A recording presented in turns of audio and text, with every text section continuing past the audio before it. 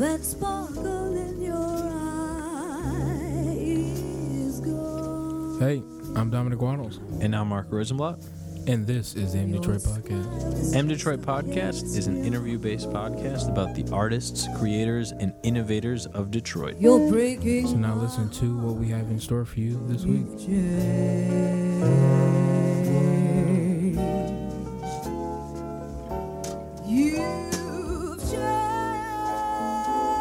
On this week's podcast, we have Buddy Butson and Ursula Walker. Mark, why don't you tell us about them? Oh yeah, so Buddy Butson and Ursula Walker, the dynamic duo of Detroit. And they've been around for quite some time, absolutely killing it. In this podcast, we talk with Buddy about his playing with some of the biggest names in entertainment, Earl Klugh, Buddy Rich, and with Ursula Walker, we talk about a bunch of the opportunities that she's had over the years as well. And with them, we talk about, them as a music duo, being a successful music duo, and how they continue doing that. So without further ado, please enjoy this episode with Buddy Butson and Ursula Walker. You ignore all the stars above you. I can't realize you. Well, welcome to the M Detroit Podcast. We have Ursula Walker and Buddy Butson. Whoop whoop.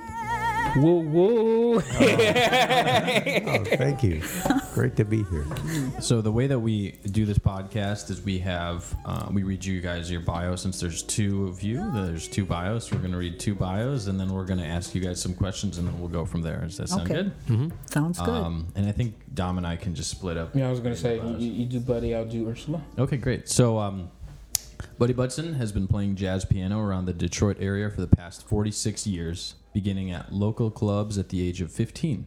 In 1973, Buddy joined drummer Buddy Rich's big band, toured England, Australia, and then the United States and recorded an album with the band.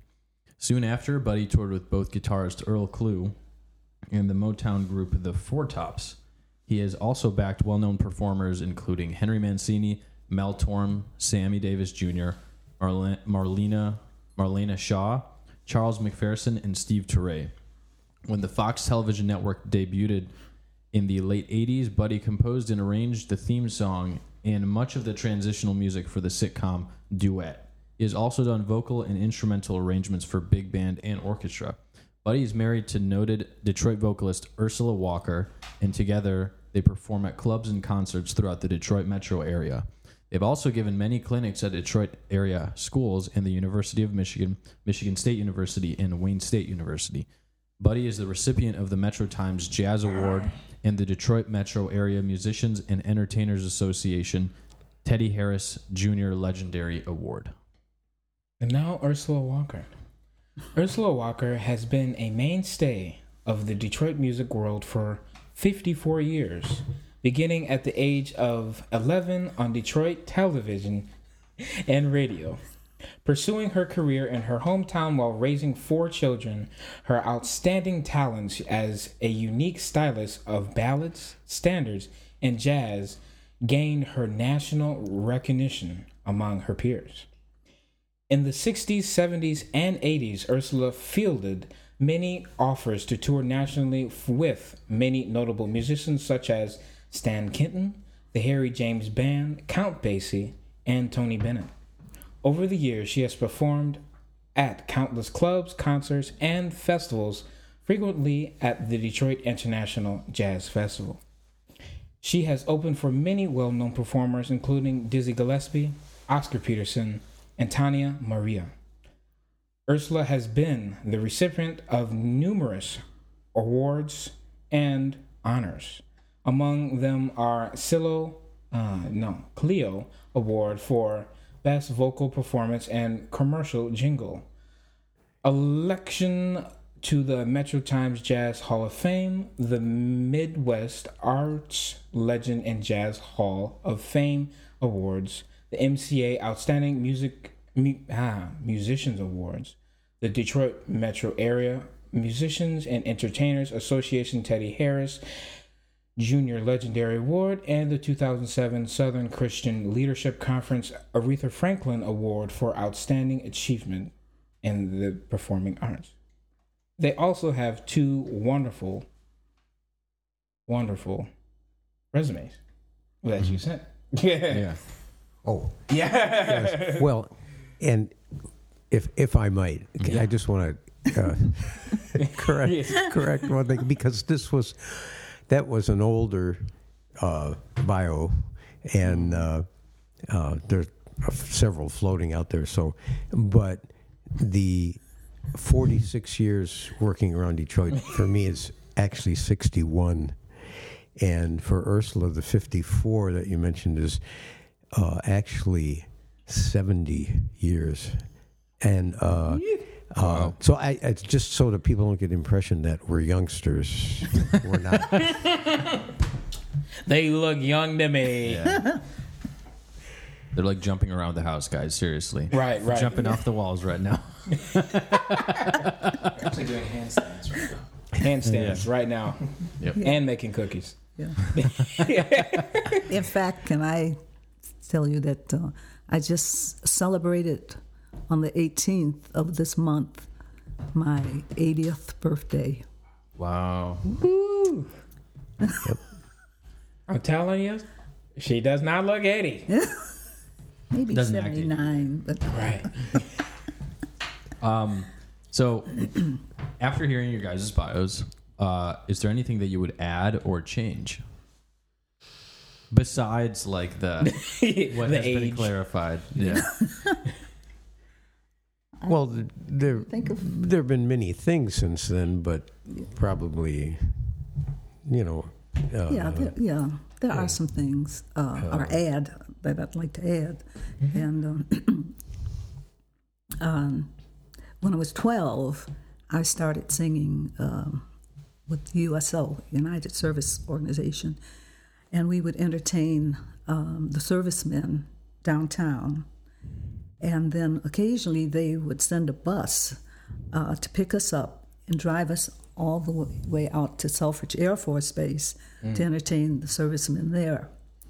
And one year, they flew us to Escoda, Michigan. I think it's Escoda. There's a camp there, and we entertained the servicemen there. So, and I think I was 12 when I started, and maybe 17 or 18 when I stopped, doing the USO shows. And then also, excuse me, at 12, I was offered a recording contract with Mercury Records. But the contract, they had complete control of my life. And so my parents wouldn't sign it, so I didn't do that. And then at 17, Berry Gordy asked me to join Motown Records. But by that time, I had heard people like Sarah Vaughan and Carmen McRae, and I said, that's the kind of music I want to do. So I said no to Berry Gordy. That's the quote. he was thrilled. I said no to Barry Gordon. Well, and if I could just interject, we don't know this for a fact, but he had written a song for her he wanted to sing, and this was just before Marvin Gaye and Tammy Terrell did their first duet, and it had a feeling that was what was in his mind. Well, Seeing that's because Dave Vanderpit, who was an arranger at Motown, he told me that Marvin really liked the way I sang, and he wanted to do something with me. So, but because I turned Berry Gordy down, I didn't get a chance to sing with Marvin. It would have been a pleasure, singing with him. All right, so, Buddy, how about starting and playing in clubs at 15? Yeah, well, It wasn't exactly legal, but everybody did it back then. And if you didn't, of course, you had to make sure you didn't drink.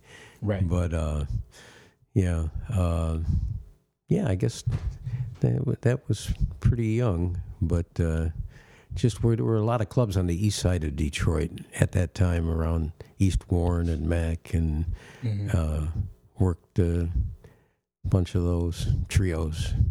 Mm-hmm. Were you playing?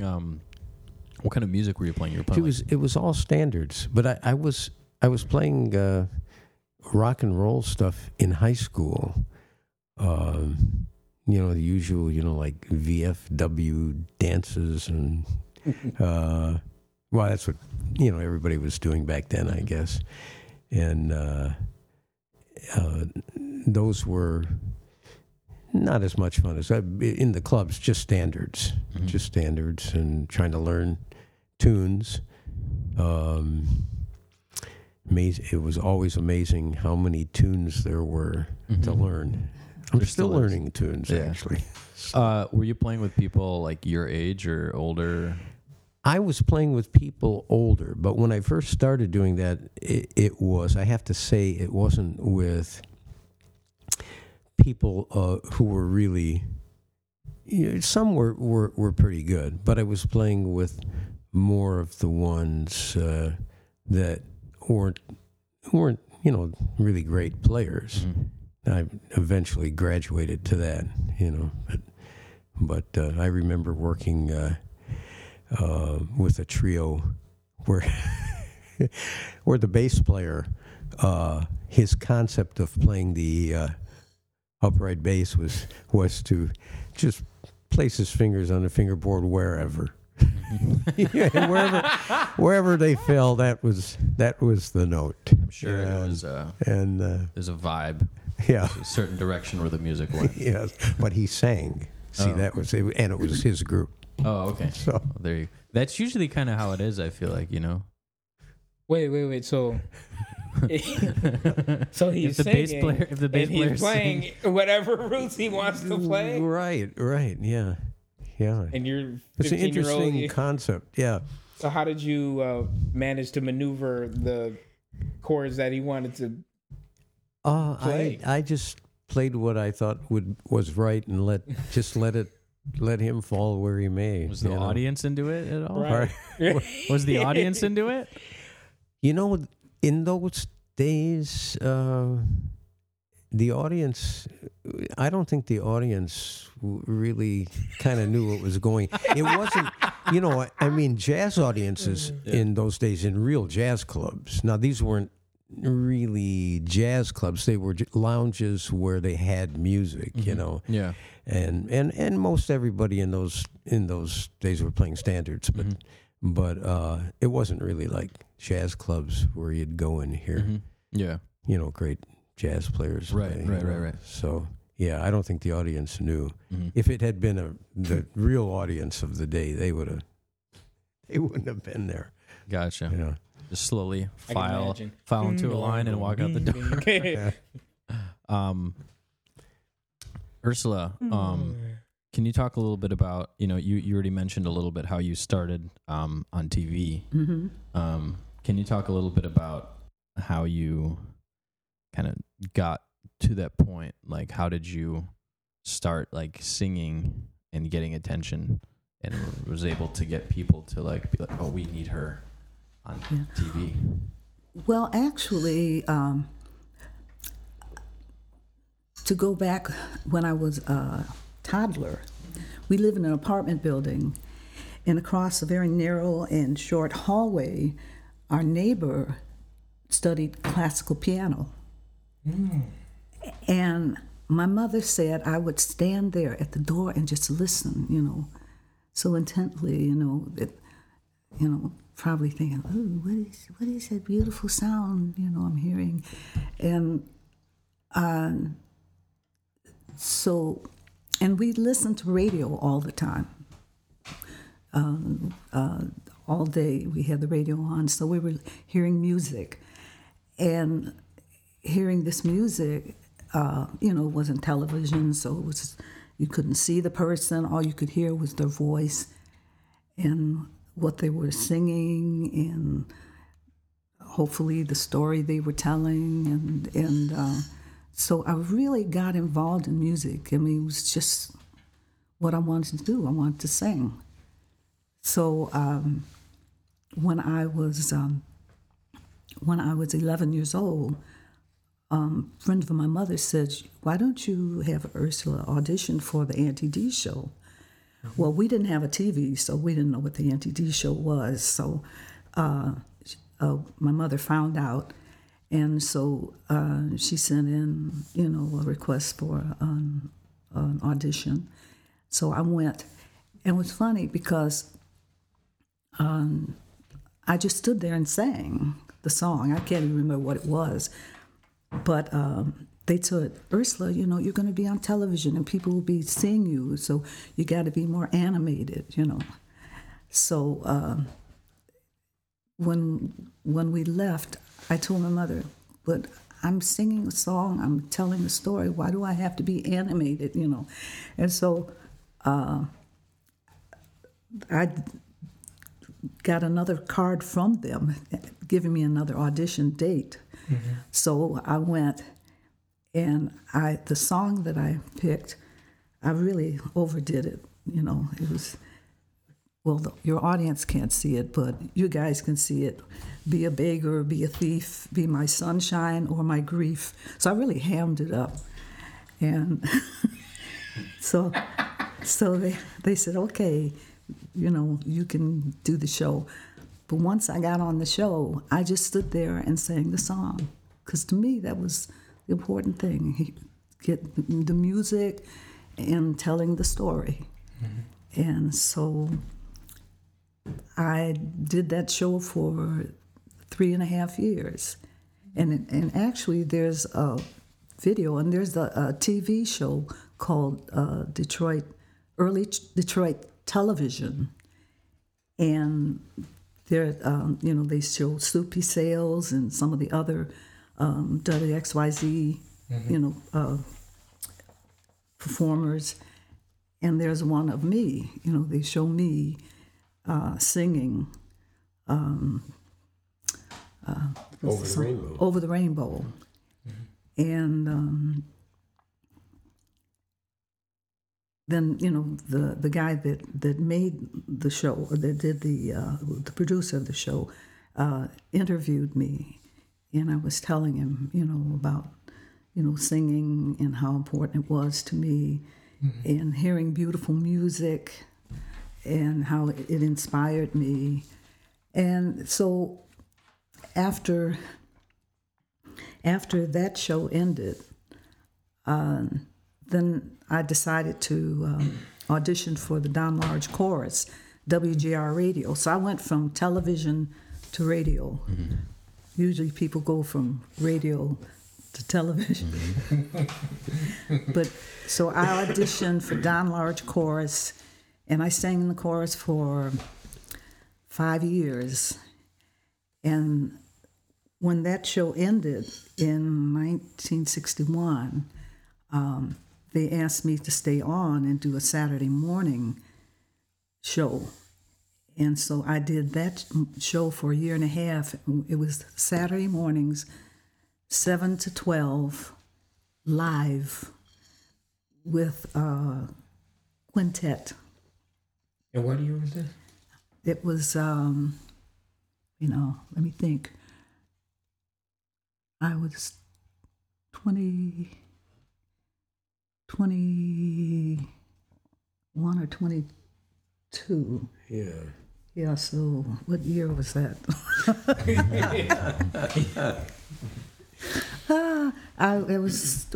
It was 50. No, 50. So it was, when was it? Uh-oh. It was like the end of the 60s, maybe? Yeah. Or maybe the very beginning of the 70s. But that was live radio. And they were iconic radio shows in Detroit. I mean, live entertainment on the radio. Like she said, there's a quintet backing backing them, and the arrangements were just stellar.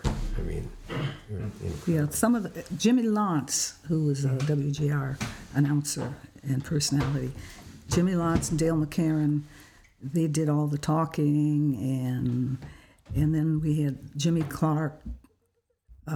He was the band leader. He played piano and saxophone, and then we had a saxophone, trumpet, guitar, bass, and drums. And then there was a male singer, Tim Johnson, and we would alternate doing solos. But I remember one time, though, one of the musicians, I don't know, he did something, and we were all laughing during a break. And then when we came back, I was up to sing a ballad, and I started singing, and I looked over at him, and I started laughing. So I laughed, and then I composed myself, and then maybe sang another phrase, and then started laughing again. So I laughed almost through the whole song. And they were kind of upset. The director was kind of a little upset, you know. But then, during our next break, someone came in and says, "Ursula, you have a phone call." So when I got to the phone, it was a lady, and she said, "I had to call you and thank you." She said, "I was sitting here writing this letter and feeling very down and depressed, and I heard you laughing, and I ended up laughing with you, and I had to call you and thank you." So, Wow. so That's so touching. Even in the times that you mess up, Yeah. you still touch people's hearts. yeah, and can you believe somebody could actually call the radio station live? Yeah. There was a That's time. amazing. yeah, yeah. Call 1-800 XYZ. So, Buddy, since you mentioned arranging, how did you get started arranging and reharming? Because you are very known for that. Oh, well, And your thank you. Well, I didn't, and I really always regretted that I didn't study that formally, you know. And of course, the programs at Wayne State, now, well, all of everywhere, really, Michigan State and U of M, and, you know, but they just have such great programs for that. But I just kind of, you know, acquired it little by little. As far as the arranging, the big band stuff, but there's the story. I have to say involves Ursula, because when she sang for 21 years with the Brookside Jazz Ensemble, 21-piece big band, and so I thought, well, I'll start arranging some stuff for her. And the first, you guys, I don't know if you might remember this. There was a group called, was it Emerson, Lake and Palmer? Yeah. Was it that? Was that the group? I'm trying to think, but there was a well-known tune that they did called Roundabout. Was that Emerson, Lake and Palmer, or is that Yes? It was Yes. Yeah. You're right. See, there you go. But so I liked that tune, so I thought, and we had been doing some like bar cover stuff. yeah, you have to tell them about that. Yeah, but anyway, so this was my very first arrangement that I ever did of that Big tune, band. Roundabout, and I brought it to the rehearsal, and one of the guys said to me after rehearsal, "You know, buddy, we're horn players, and you know we have to breathe. You know? It's like just end to end, you know, stuff, you know." And but I mean, I you know, you learn from everything you do, and years later, I read in a biography of Henry Mancini that he had the same experience, similar. I'm sure he started out as a better arranger than I did, but he started arranging for Benny Goodman, hired him because he'd heard about this great guy from Pittsburgh. And in his first bunch of arrangements, Benny would not use because he said, you know, it's just, we just like to have some nice breathable, you know, Breathable and charts. he said he learned from that also. You know how to. He said from that point on, he started making his stuff just playable, breathable, simple. You know, and he was noted for that stuff. But anyway, that was the beginning of it, and then I just kind of learned as I went. And the reharmonizing thing, I always loved doing that. It was something that I really enjoyed doing. So, and that's another thing, I guess. Very, very You good. got it so well. Musicians. But you got to tell them the story before that. How we first started working together, and you did all the vocal arrangements. Oh yeah, We'll get to there. Okay. We'll get to there. Okay. Ursula, you mentioned that you entertained like service men and women for the USO. Yes. Can you talk about that? Because it says in the resume that you sent us that you did it for 7 years. Is that true? Can you talk a little bit about that? Well, like I said, it was downtown. The USO was downtown, and there were like 4 or 5 what they call units, entertainment units, and each unit had, singers, tap dancers, baton twirlers, piano players, and I joined Ruby Jones' unit, and we would go down on Sunday afternoon, and we would, entertain the servicemen. Well, they had the USO. They always had they had like ping pong tables for the guys to play, and they would sit and play cards, and they would have refreshments for them, and then we would come in and entertain them. And when we'd go to Selfridge Air Force Base, it was like I said, they would send a bus to pick us up, and we'd ride this bus. And in the winter, there wasn't much heat in that bus. It was pretty cold, and it was a bumpy ride. It was like, whoa, you felt like you were on an amusement ride, And you know where Selfridge Air Force Base is. It's way out. Mount Clemens. Yeah. Oh, wow. Yeah. Cold. And so from downtown Detroit out to the base, Hour and a half. So it was a long ride. But the thing is, at that time, my parents and I lived on Hancock between Beaubien and St. Antoine. And the bus would take everyone else downtown to the USO. But my mother and I would get off where East Grand Boulevard, Gratiot, and Warren would meet. And we would catch the Warren bus. We would stand at the bus stop at, probably around 10 o'clock at night. We would stand there and wait for the Warren bus so it could drop us off, at Warren and Beaubien. So we wouldn't have to ride all the way downtown. But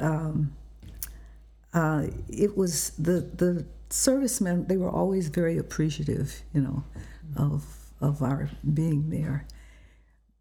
And after a while, the same unit started playing at Jackson Prison. We would play for the inmates there. And sometimes the guys would get a little mouthy and start saying something, to the girls, the entertainers, the dancers, And Ruby Jones, she was just a little lady. More, I think she was 5 feet, and she would go and stand at the mic, and she said, "Now you guys, you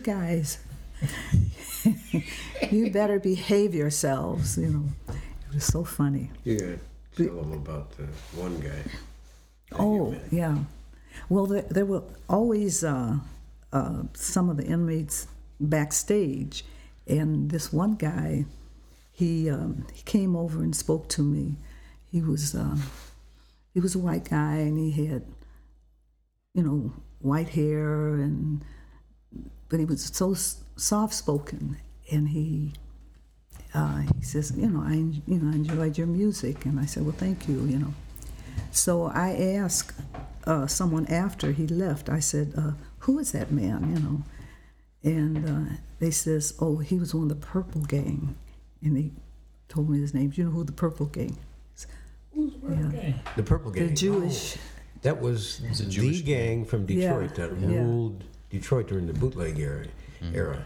They were a Jewish gang, Yeah, and they were notorious for their viciousness. And the story is that Al Capone's gang in Chicago would kind of do things with other gangs around, but he would not mess with the Purple Gang. yeah. But he was so soft spoken and so, just old man, and when they told me he was a member of the Purple Gang, I didn't know who they were, but I read about them later and found out. That's crazy. You learn That something was- every day. The Purple Gang. Yeah, Running Detroit. yeah. Bootleg. They would like transport booze from Canada to Detroit. That was like the big Windsor thing. to Detroit. And if I just something quick, one thing is when she started singing with the USO, that was the end of the Korean. It was in the last year of the Korean War, which was the first war that Truman integrated the armed services during that war. But even so, I don't think you saw many black soldiers. No, I didn't. No. I never thought about it, at the time, being a young girl. But years later, I thought, it's really odd. I don't remember seeing any black servicemen downtown. I saw some out at Selfridge, but not down in the downtown. And I thought, I was going to ask, or we're kind of going to go on to questions for both of you. But that's really interesting that in Detroit, I guess just a different time period, I guess, with just all white servicemen. But if you go to Selfridge, just trying to think of when did it fully integrate? Like the armed services where all places were represented, all races. Definitely not during that time. Yeah. no. I was going to say when it first started, it probably would have taken about 10, 15 years, almost. Right. Generation. Right. Yeah. Officially, but Yeah. nothing happens right away, that's for sure. Takes time. Yeah. But, moving on, playing with greats for the both of you, who were your favorite greats to play with over the years? In your bios, it didn't really mention everybody, but Yeah. I mean, you mentioned like you're getting calls from Barry Gordy. Barry Gordy, and so, then I mean, you didn't play with him obviously, but Yeah. yeah. if you guys can talk a little bit about Well, I playing with never sang with Aretha, but I always loved her and admired her, and she was very kind to me and Buddy. Yeah. She really was. We would sing at her house, at Christmas parties, and I remember one man says, Aretha. This was when I, in between my songs, and they said, Aretha, when are you going to sing? When are you going to sing? And he says, Ursula is singing now. As only Aretha could. She we got to tell her the story about Erica. My gosh. Do you remember when Aretha recorded with was it George? George Michael. George Michael. They did a duet. Do you Big remember hit. that? Wow. I Yeah. think they were too young. Well, we Yeah. We're familiar with. I'm just familiar with the song. Yeah. Oh, are you? Okay. And my memory is names of songs and musicians. It's starting to go. But then I went to Aretha's and to sign some papers or something. Anyway, Erica, we took our daughter Erica. But she was little at the time. Yeah, she was little, and she liked George Michael's his singing, you know. So then she asked Aretha,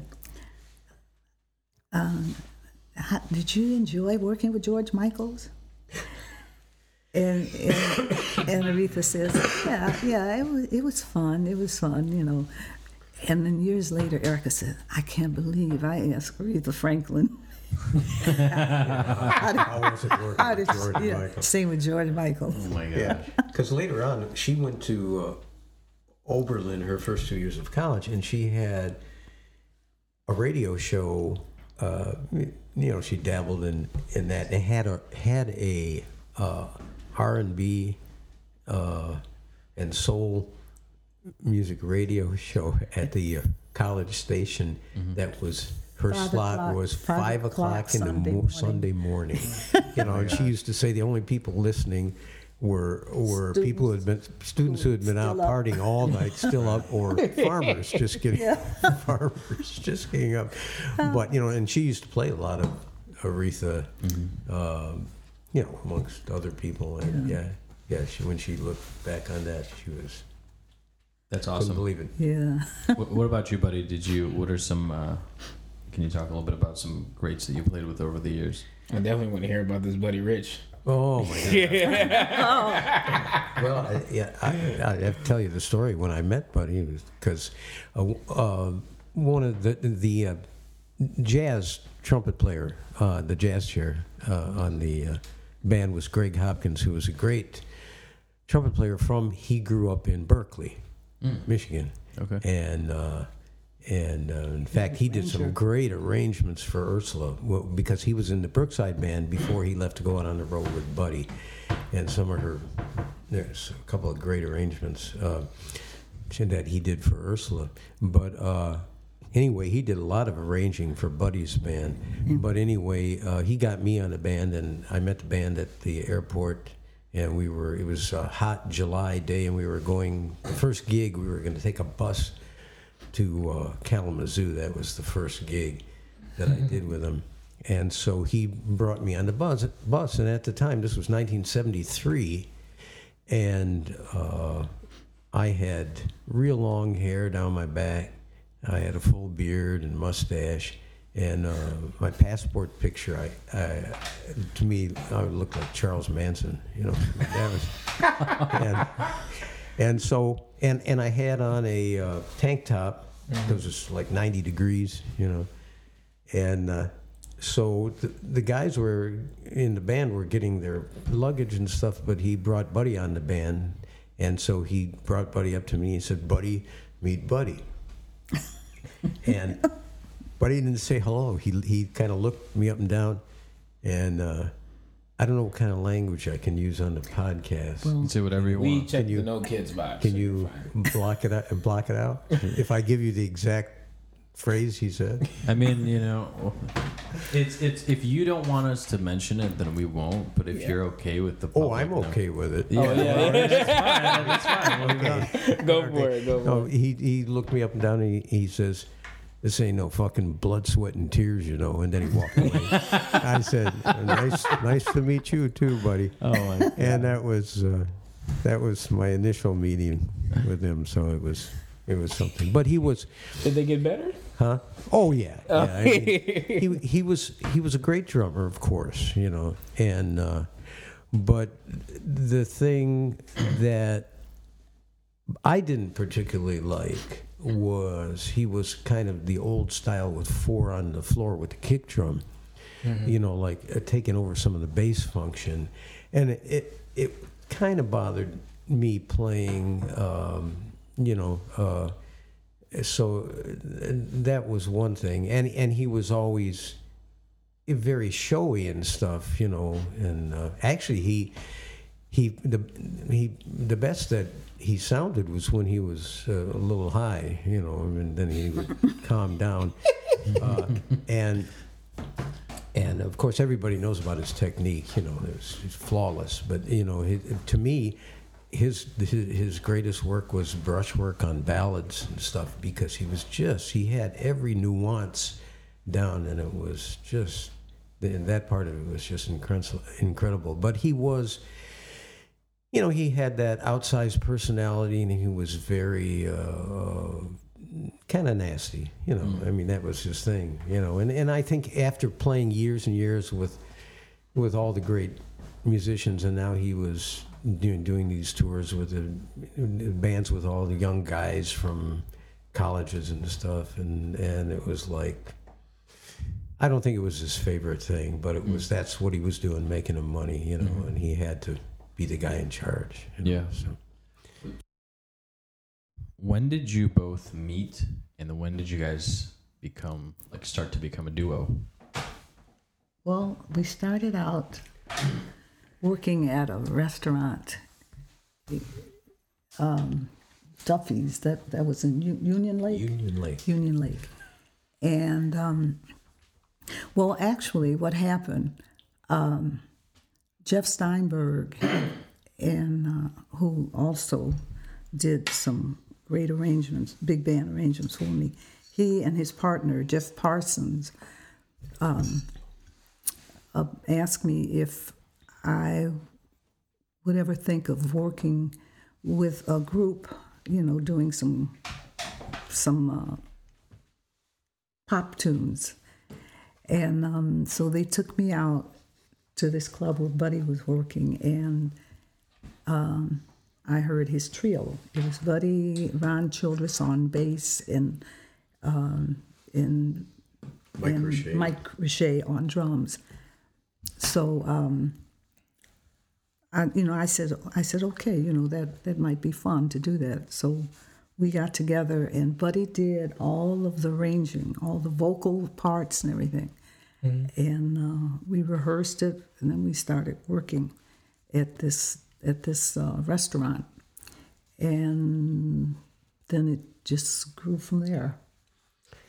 Yeah, we three of us sang, so they were 3-part vocal arrangements. So we would do covers of the tunes of the day, Fifth Dimension, Three Dog Night, Sly and Family Stone, and I sang one of the parts, not well, and it was better than the bass player. It was better. No, actually, the bass player was a good singer. He was a good singer, and the drummer didn't sing. But then we started working other gigs, from there, and then it happened. Dom just looked at me, just like. Yeah. So we started working a lot of, just gigs like everybody worked around town, and clubs. Used to work a lot of clubs back in the days when every restaurant had a group. I mean, didn't have to be a jazz club. Every restaurant had a trio or a piano player or a duo or even more. Yeah. So, unfortunately, that's not the case anymore. Not the case. Yeah. Thanks, COVID. Well, not even COVID, man. Just like pre-COVID. Oh, yeah, you yeah. go to like Hopcat. There's no music at Hopcat. No, it's funny because it's like right next to Hopcat in Midtown. Is that Woodward and like. I don't know what's that road. It's just like Midtown, like downtown, like Midtown. Right now, you guys know where the Whitney is, right? Yeah. The Whitney. So the Whitney plays live music all the time, and then right next to the Whitney is the Hopcat. It's kind of like a yeah. And then like they just play like music on the radio or whatever, Even though they do have the space for it. Yes. The what? They have the space for it, like a perfect kind of space. Yeah. There's always room to squeeze in a group. Right. There's a upstairs, I think. Maybe We've they been play some music. of the smallest spaces you've Yeah. ever seen with Bernardi's. a trio. Remember God, Bernardi's? my gosh, We were yeah. lined up along the front window. Yeah, I mean, Oh my gosh. yeah. That's Piano. amazing. There's a I could place- actually see that picture. You're just like, all right. what's Yeah. Can't move for an hour. Just saying. Just saying. There's another place in Midtown that has a really small stage. I'm trying to think. It's Bakers. the no, it's even smaller than Baker's. It's even smaller. Smaller than Lord. Baker's? Yeah, Oh my smaller goodness. Because Baker's, you can fit like a drum set, a piano. You can stretch out a little bit. You know, you can. Oh. There's some people on there. Ah, man, I'm trying to think. It's not the Whitney. It's somewhere else. I'll remember it later. You'll shout it out there. Yeah. But you both write lyrics to bebop tunes and Yes. tunes in general. Oh, so explain that for us. Yeah, well, over the years, there were tunes that I'd hear, and I thought, boy, if they only had a lyric, you know. And so we started writing lyrics. The first one I wrote was Wayne Shorter's Footprints. Oh wow. And then, then the other one is background music. Are you familiar Oh, with she that? did a great. Is that a Lenny Tristano song? It's well, you're in the right group. Oh, sorry. What's his face? Yeah. Yeah. Saxophone. Yeah, but there's two. There's Warren Marsh. and Warren then- Marsh. Warren Okay, Marsh. Yeah, Yeah. that's Yeah. Warren Marsh tune written on All of Me. Yeah. Yeah. Great line. Yeah. You've heard the tune, right? And And a lot of notes, so a lot of words. Yeah. And she wrote it really, you know, in the tradition of, all the, John Hendricks or whatever. And the other one was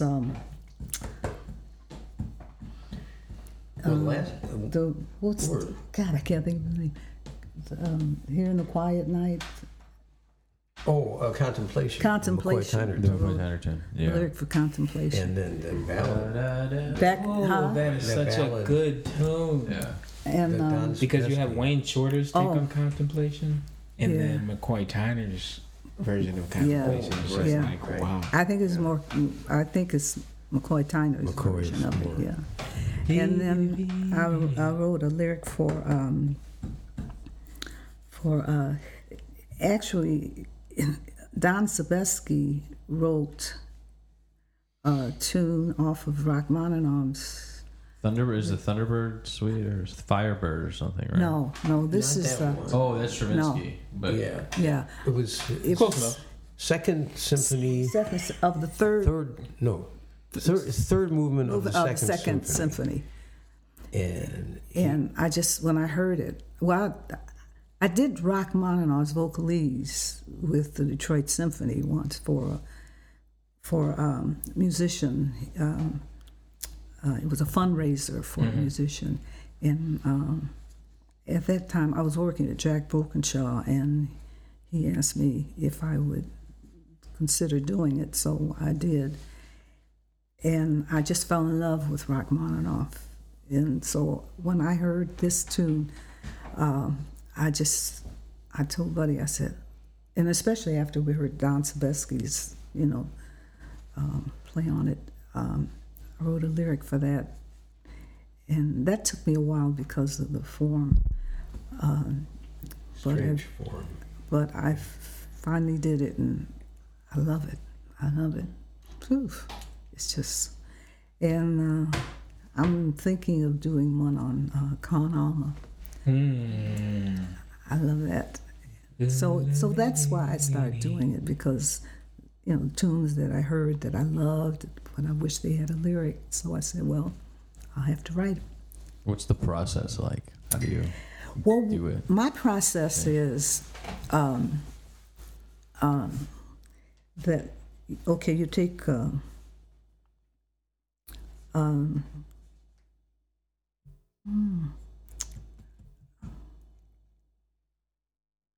I was trying to think of the name of it, the tune. Oh, da da da da da. Here. Oh, okay. Contemplation. Yeah. I would like 100 2, 3, 4, 5, 6. You know, da da do dee da da. Then the next one, ba ba ba dee ba da da. Ba ba ba dee ba ba da. Ba ba ba dee ba da ba ba da ba. And I would just, I'd have an idea in my mind, because of that tune, I always thought it would be a great love song. Here in the quiet night, filled with anticipation, knowing that soon you'll be here, longing to kiss you and hold you so near. So I do it the way the melody and The structure is. Yeah. Yeah. And sometimes it's hard. Like that, the one, the Rachmaninoff's piece, that one was really hard. Because how does it go? Let's see. Well, because of the rhyme scheme too. Yeah. To get a rhyme scheme and most of the stuff that we've done use rhyme schemes. Although more modern stuff, but maybe doesn't. But in the old tradition, it did with those jazz standards and regular standard tunes, and I think we both feel it's important, except in certain situations. But to get the scheme down right, Yeah. and I definitely preserve think the it's integrity important of to, phrase. Someone, when I mentioned that before, says, "Oh, but that's not jazz. You can change that for jazz." But I feel if I'm going to write a lyric off of someone of a tune that someone has written, I want to use their melody, And I mean, then when you're performing it, you can change it, But if I'm going to write a lyric, I want it to be true to what they wrote, and most of the great lyric writers of the past, but that was the thing, is that you, especially if there's already a melody that exists, yeah, and also if the melody comes first, whether it's an individual writing both, in rare cases in the old days, or if the melodic line came first, you honor the melody first, and you don't change the phrasing to make it. You don't change the melody to make it fit your phrase. And a lot of people do that, and especially with doing the kind of thing that we're doing when you're doing it on a jazz instrumental. It's like, well, I can't, this is a great phrase and I can't fit it in exactly. You add a note, or you change where the thing that really irritates me to no end is changing where the syllable that the accent falls on, because you lose the meaning of the story. So the whole thing is to keep the integrity of the melody that was written by the composer at all costs. And that Rachmaninoff speech, that was the hardest. It took me a while to get it just right. Say, Rachmaninoff is played a lot. Is what? It's played a lot in the house. That's one of me and my dad's favorite composers. Oh yeah. Me and him, we bond over like Rachmaninoff, Chopin a great deal. Brahms, his first piano concerto. Many others, but Rachmaninoff is very expressive. Oh yeah, very. I love it. I love and his music. This is just a quick story, but his first piano concerto, I believe it's the first, but he introduces this grand theme. It goes boom, dum, bing, boom, boom, be da da do, be da dee dee da da da. Yeah, they made a standard tune out of that. And then it just disappears.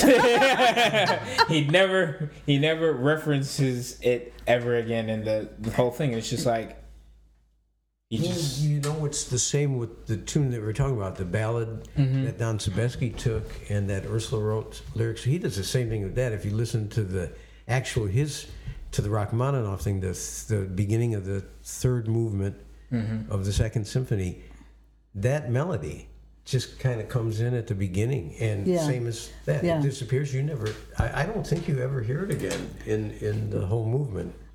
Right. But it was so strong. Right. You know, it was so Da da da strong. dee da da, da da da dee da da, da da da dee dee dee, da da da da. It's, whew, You guys hear that? it's Take it in. yeah. And I just have to add something that in praise of Ursula, but you know, the thing that she is noted for, I would say more than anything, and rightly so, is her phrasing, her sense of phrasing, and especially on anything but the ballads, you know, are just and it's because there, to my mind, are only a few singers that do it at that level, and to where the story becomes so prominent and emotional because of the way the lyric is phrased. And I know she always tried to instill her students with that. But it sounds like an easy thing, but it's really not, to get that just, you know. And so when she would sing any tune, you know, and I'm thinking especially of ballads, like never in the tune would the melody be sung the same way, you know, either at a different time or within the tune, you know, doing the in chorus or the out chorus. You know, it's just that there are so many ways to do it really well, you know. Yeah. So Can you guys talk a little bit about like mentoring? Because I know you guys have done a lot of that. Yeah. And what kinds of things you can kind of pass on to the younger musicians that are learning, or, you know, any thoughts you have on mentoring and whatnot. Well, I always tell the young vocalists, well, first of all, not just the vocalists, but the musicians, take care of your hearing. If you're playing in the music, it's too loud, and you start getting pain in your ears, because both of us wear hearing aids now, 2 hearing aids. Take care of your hearing. If the band you're playing with, if they're too loud, get some kind of they have little things you can put in your ear. The ear protectors. Yeah, do that. And with singers, because I sang with this 20-piece band, and they played so loud sometimes that it was crazy, you know. And I ended up having some hearing loss, you know, because of that. And that's the first thing I tell them: take care of your hearing. And the next thing, don't, you know, I'll have them sing a line,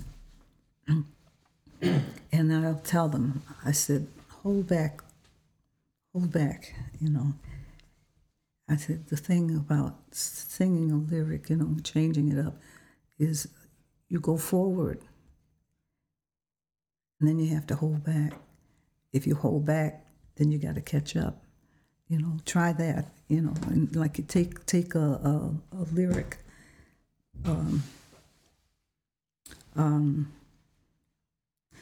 The very thought of you makes my heart sing. You know, the very thought of you makes my heart sing.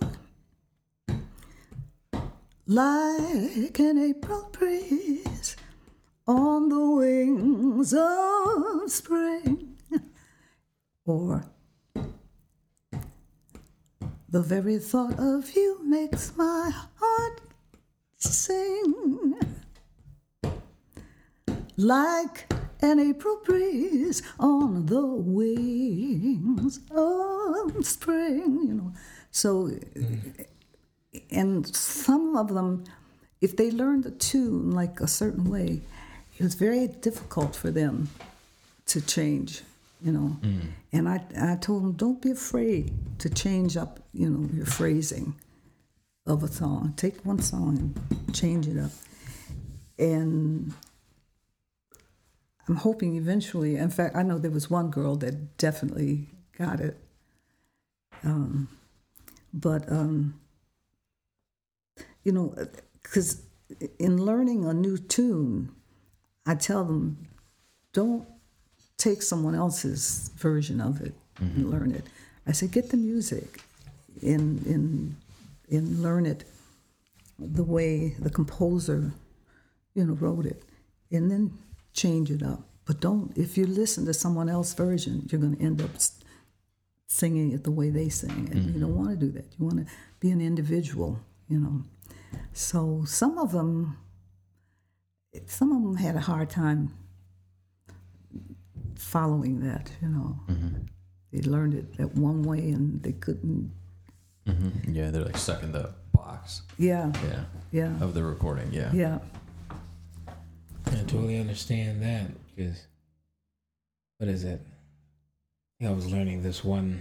I was listening to Frank Sinatra and I was just like, okay, what should I? Let me listen to somebody else. Yeah. And then it's very difficult because, you know, Ella might do it different than Sinatra, or Sarah Vaughan might do it. Yeah. She did stuff way different than Ella. Oh yeah. Yeah. Because Sarah, I feel like Sarah was more aggressive with the songs than Ella. Ella was very more, Yeah. of course, commercial because that was just what the position she was put in. So, yeah, I really agree with that. Yeah. And I really like that. Yeah. Because I remember, in fact, when I turned Berry Gordy down. I remember hearing Sarah Vaughan on a recording, and I thought, "Ooh, that lady can really sing." You know, I liked the way she was phrasing, how she was using her voice, using her vibrato. You know, But it seemed like for her, she was just like, "There's no limits. no, I'm gonna use everything I can possibly use yeah, in singing all these standards." I can't remember what standard it was, but I think it was Nobody Else But Me or something like that. Oh, yeah. But she just tears it up. Yeah. She can be soft, she can be loud, she can be medium, she can be all. yeah. Well, that's what it is. But The one that really had the phrasing though was Carmen McRae. Yeah. She really had the phrasing. Yeah. To And suck everything like out you of the mentioned, song. Frank Sinatra with Tony Bennett. Mel Torme too. Yes. But Tony Bennett was my favorite. Yeah. He was my favorite, you know. Right before we move on, there's this Kurt Elling. He's my favorite one right now. Yeah. Because he sings Resolution. Oh yeah. And I'm just like, he has that buzz. You Yeah. know how saxophone players have a buzz if they play like an auto link or something like that? He has that buzz in his voice. I'm just like, Yeah. it's either you're born with it or you're not. Yeah. Yeah, it's And he's super just- cool because he also does like he transcribes a solo and then write lyrics. Yeah. Right. Sings Yeah. that. Yeah. And to tunes like that, Resolution and Right. Yeah. That Wayne Shorter tune. Not Night Concert. That's an Errol Garner thing. Oh, yeah. I know which Yeah. one you're the waltz. Yeah. Night Dreamer. Yeah, Yeah. Dreamer. There you Yeah. go. Yeah. That tune too. That's a great tune. And then he gets on stage and he just looks like a rock star. Yeah. He has the hair Yeah. and he's just like, I'm Yeah. about to kill this. But kind of moving on. This next section is called Hip the Listener, and this is where we have you, the guest, hip the listeners to anything, whether it be music, art, events, movies, documentaries, whatever you want. Oh. Hip the listener. Hip, hip, hip.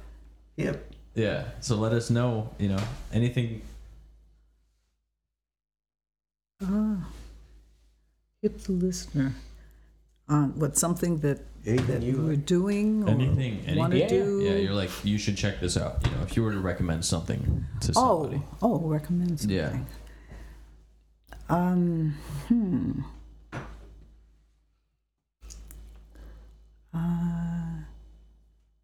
I can't think of anything.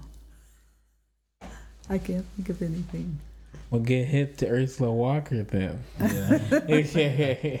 Well, I would say there's so many things to listen to. I mean, it's just I would say Coltrane box sets from the era before the more outside stuff. Mm-hmm.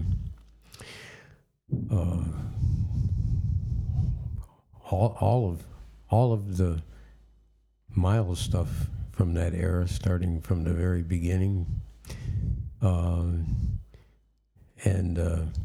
Now for me, talking about liking noir film, I'd say some of if you like the photography and everything that has to do with the visual thing in black and white film, and just the vibe of that era of film, check out the classic noir films, like starting with one of my favorites called Out of the Past, Robert Mitchum film. And one of the scenes in it, like all of a sudden you hear this loud high trumpet thing because they're in a jazz club where he's starting his investigation, and it's just they never gave credit to these bands in these films usually, and you have to really dig to find out. But it was a real young Gerald Wilson. No, wow. And playing with a like a quintet or something in this jazz club, and so many of those films featured, because it was part of jazz was part of the thing that they thought was dark and moody, and so a lot of the stuff was in, and some of it was about.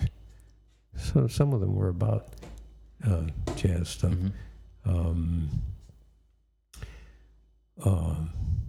Rachmaninoff. Yeah. Check out Rachmaninoff stuff.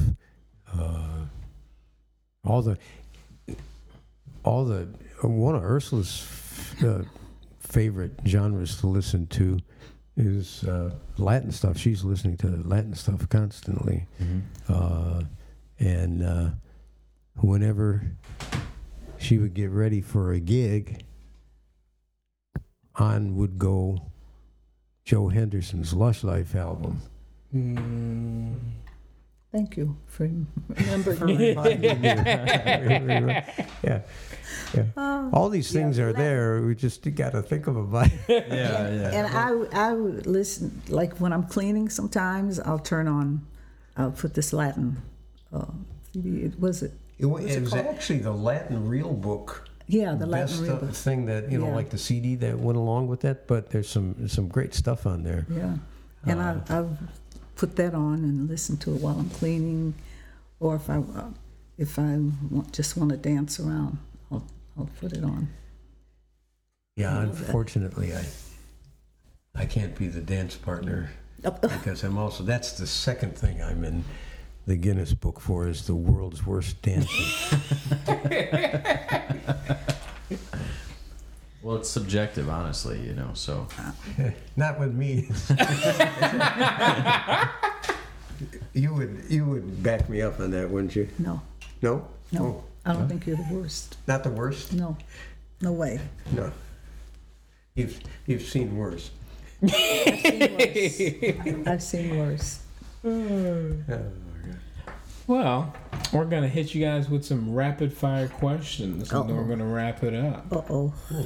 So, starting with the first one, we have Confucius said you have 2 lives. The second one starts when you realize you only have one. When did you start your second life?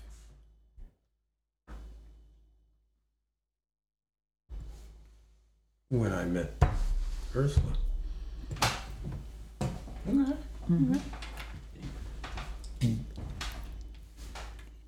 when I met Buddy.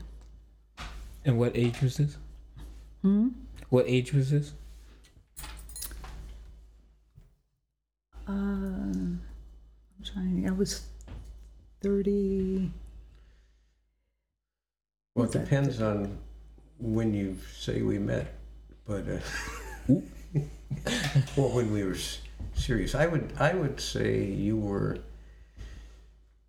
33, 34. That sounds Okay, good. I got some time. Yeah. Well, see, and it's our second marriage for both of us, and it's a pretty accurate, I would say. Yes. Okay. Yeah. Definitely. Top 3 lyricists. The Bergmans, Marilyn and Alan Bergman. That's 2.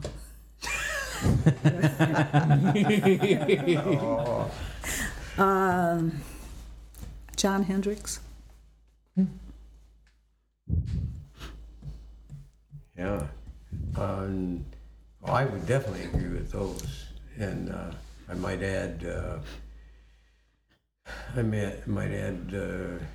I personally am a fan of Lorenz Hart, Rodgers and Hart, and actually Hammerstein for different reasons.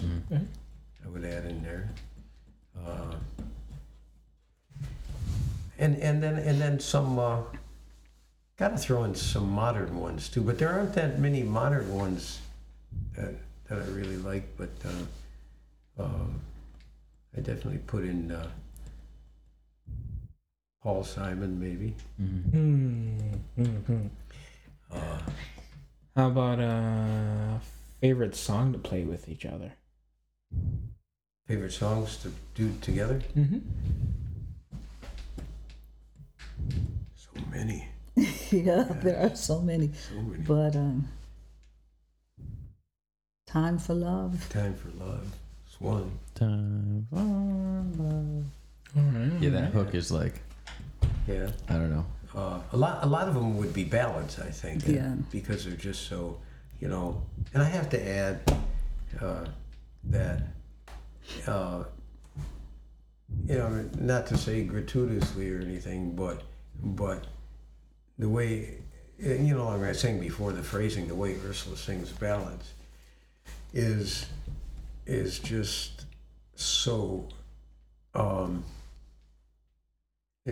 emotionally wrought and whatever, that there have been times when actually, I have to admit this, when I've be playing at a gig behind her and she's doing a particular ballad and I'm listening to it in the phrasing, when I've actually cried.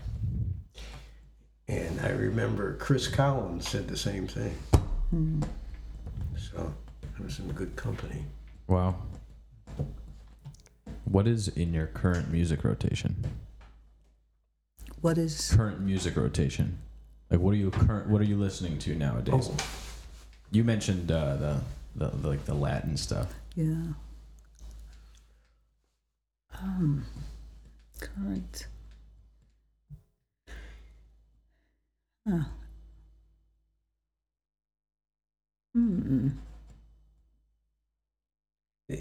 It's hard to pick one thing, isn't it?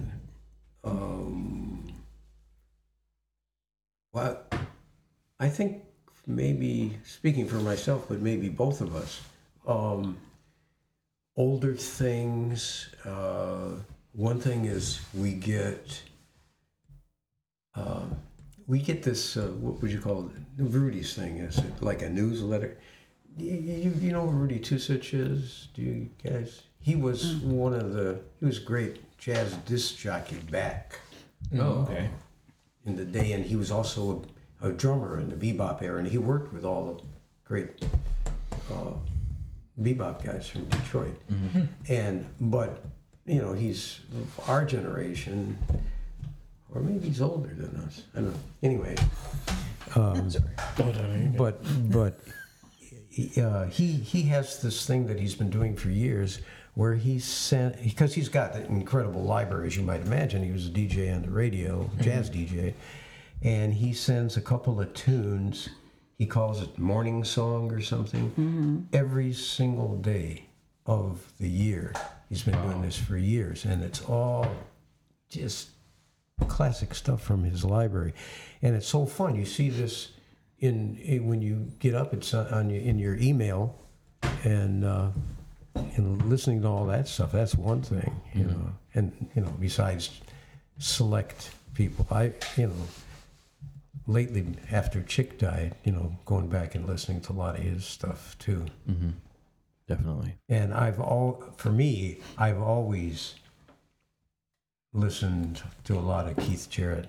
I mean, for me,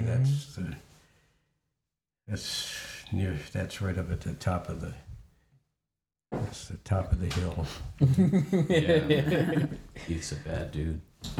If you had a billboard anywhere in the world, what would it say?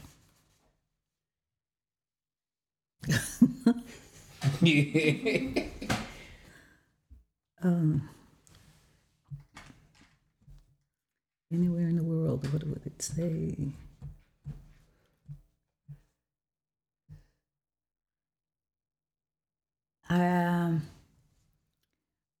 I would love to find my parents' surviving relatives, because I've never met them.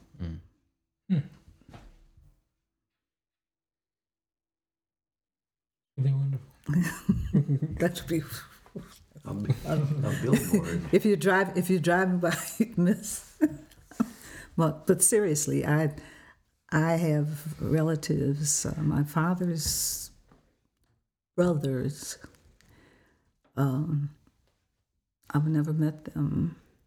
I've never met.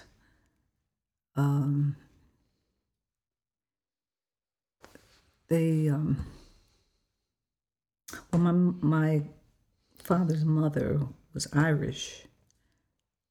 I don't know anything about his father, although I think one cousin said that he was Spanish. And I only met one of my father's siblings, and that was his sister who came to visit us. And he had brothers that actually passed for white, and I've never met any of them. And I really seriously would like to meet, while I'm still here, meet those relatives. I know the uncles and probably cousins, or some of them aren't here any longer, but there's got to be some relatives, some of their children and I really would like to meet them. Yeah, like on Finding Your Roots. Yeah. Yeah. What about you, buddy? Well, you say a billboard anywhere in the world, so like all over the world? It could be. Yeah. I guess the first thing that comes to my mind is make your leaders tell the truth. I like it. Top piece of advice for up and coming young musicians. Top piece of advice. Well, there's so many. I would say, of course, there's the thing that's trite but true, is listen, listen, listen. Definitely the key to everything. For piano players, just taking one area, I would say, just for the sake of reharmonization and stuff, which is an important part of it that I like to talk about. Explore every way you can move, through harmony, and use it and practice it, and then be real careful and throw a lot of it out and use it very judiciously, because not just with reharmonization, with everything having to do with playing, surprise is the thing. If you play too much, if you throw in every chord movement you can, it brings everything down, because there's the essence is the surprise. So that's one thing I would say. Cool.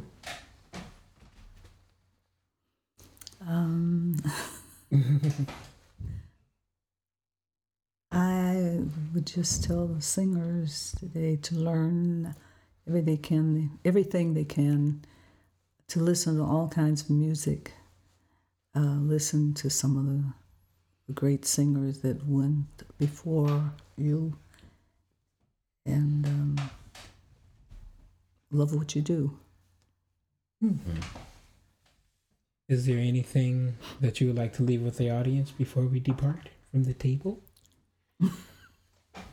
Some chocolate chip cookies.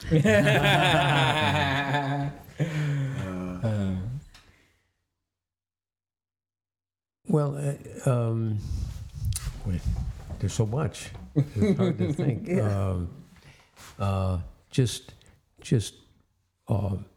Now, if you're musicians, like Ursula said, listen and love what you do. Listen to all the stuff you can, and if you're fans, just support the music in every way, because it's not only an art form. It's one of the most important art forms that we've ever had, and everybody says, but it's true. It's pretty much the only original American art form, jazz music, and it pervades all other music. And I would just say to listen and support all the live music, especially, that you can. Yeah. Also, where can people find you guys? Right here. At this table. Cooking, cleaning. We're actually going to be. We haven't done The Dirty Dog anything this year because of the virus, but we're going to be at the Dirty Dog in. We don't have the date yet. We don't have the exact date yet, but around September. Oh, awesome! Sweet. And after the festival. And we'll be back around now that we've been fully vaccinated, and when stuff starts opening up, we plan on being around as much as possible. So I don't know exactly where, other than the thing coming up at the Dirty Dog. But we also, the group that we've been working with, excuse me, mostly lately. This group we really love working with, and it's Ursula plus quintet. So it's Ursula and myself. Dwight Adams and Keith Kaminsky are the two horn players, and Jeff Halsey on bass, and Dave Taylor on drums. Yeah. So we love that group, and we love them, not just as musicians, But as people. but as They're nice people, people. because they're very supportive.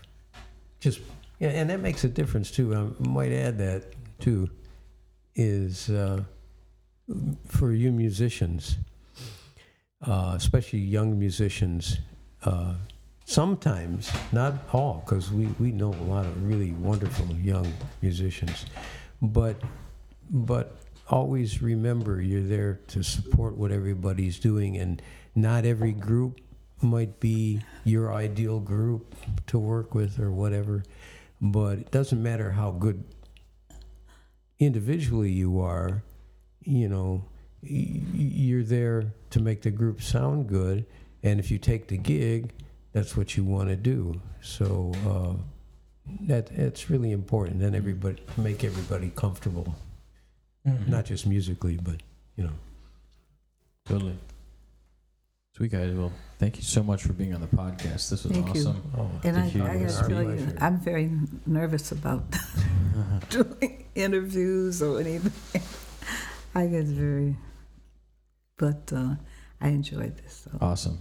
You guys Seeing were awesome. your faces, your lovely faces. Yeah. I'm glad you guys Thank you. enjoyed it. Yeah. Thanks for having us. Oh, no problem. All right.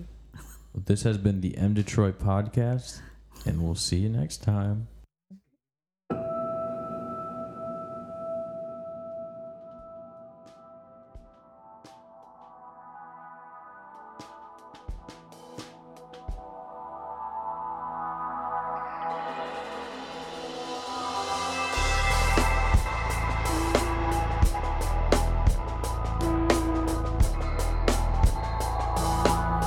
Thank you so much for listening, guys.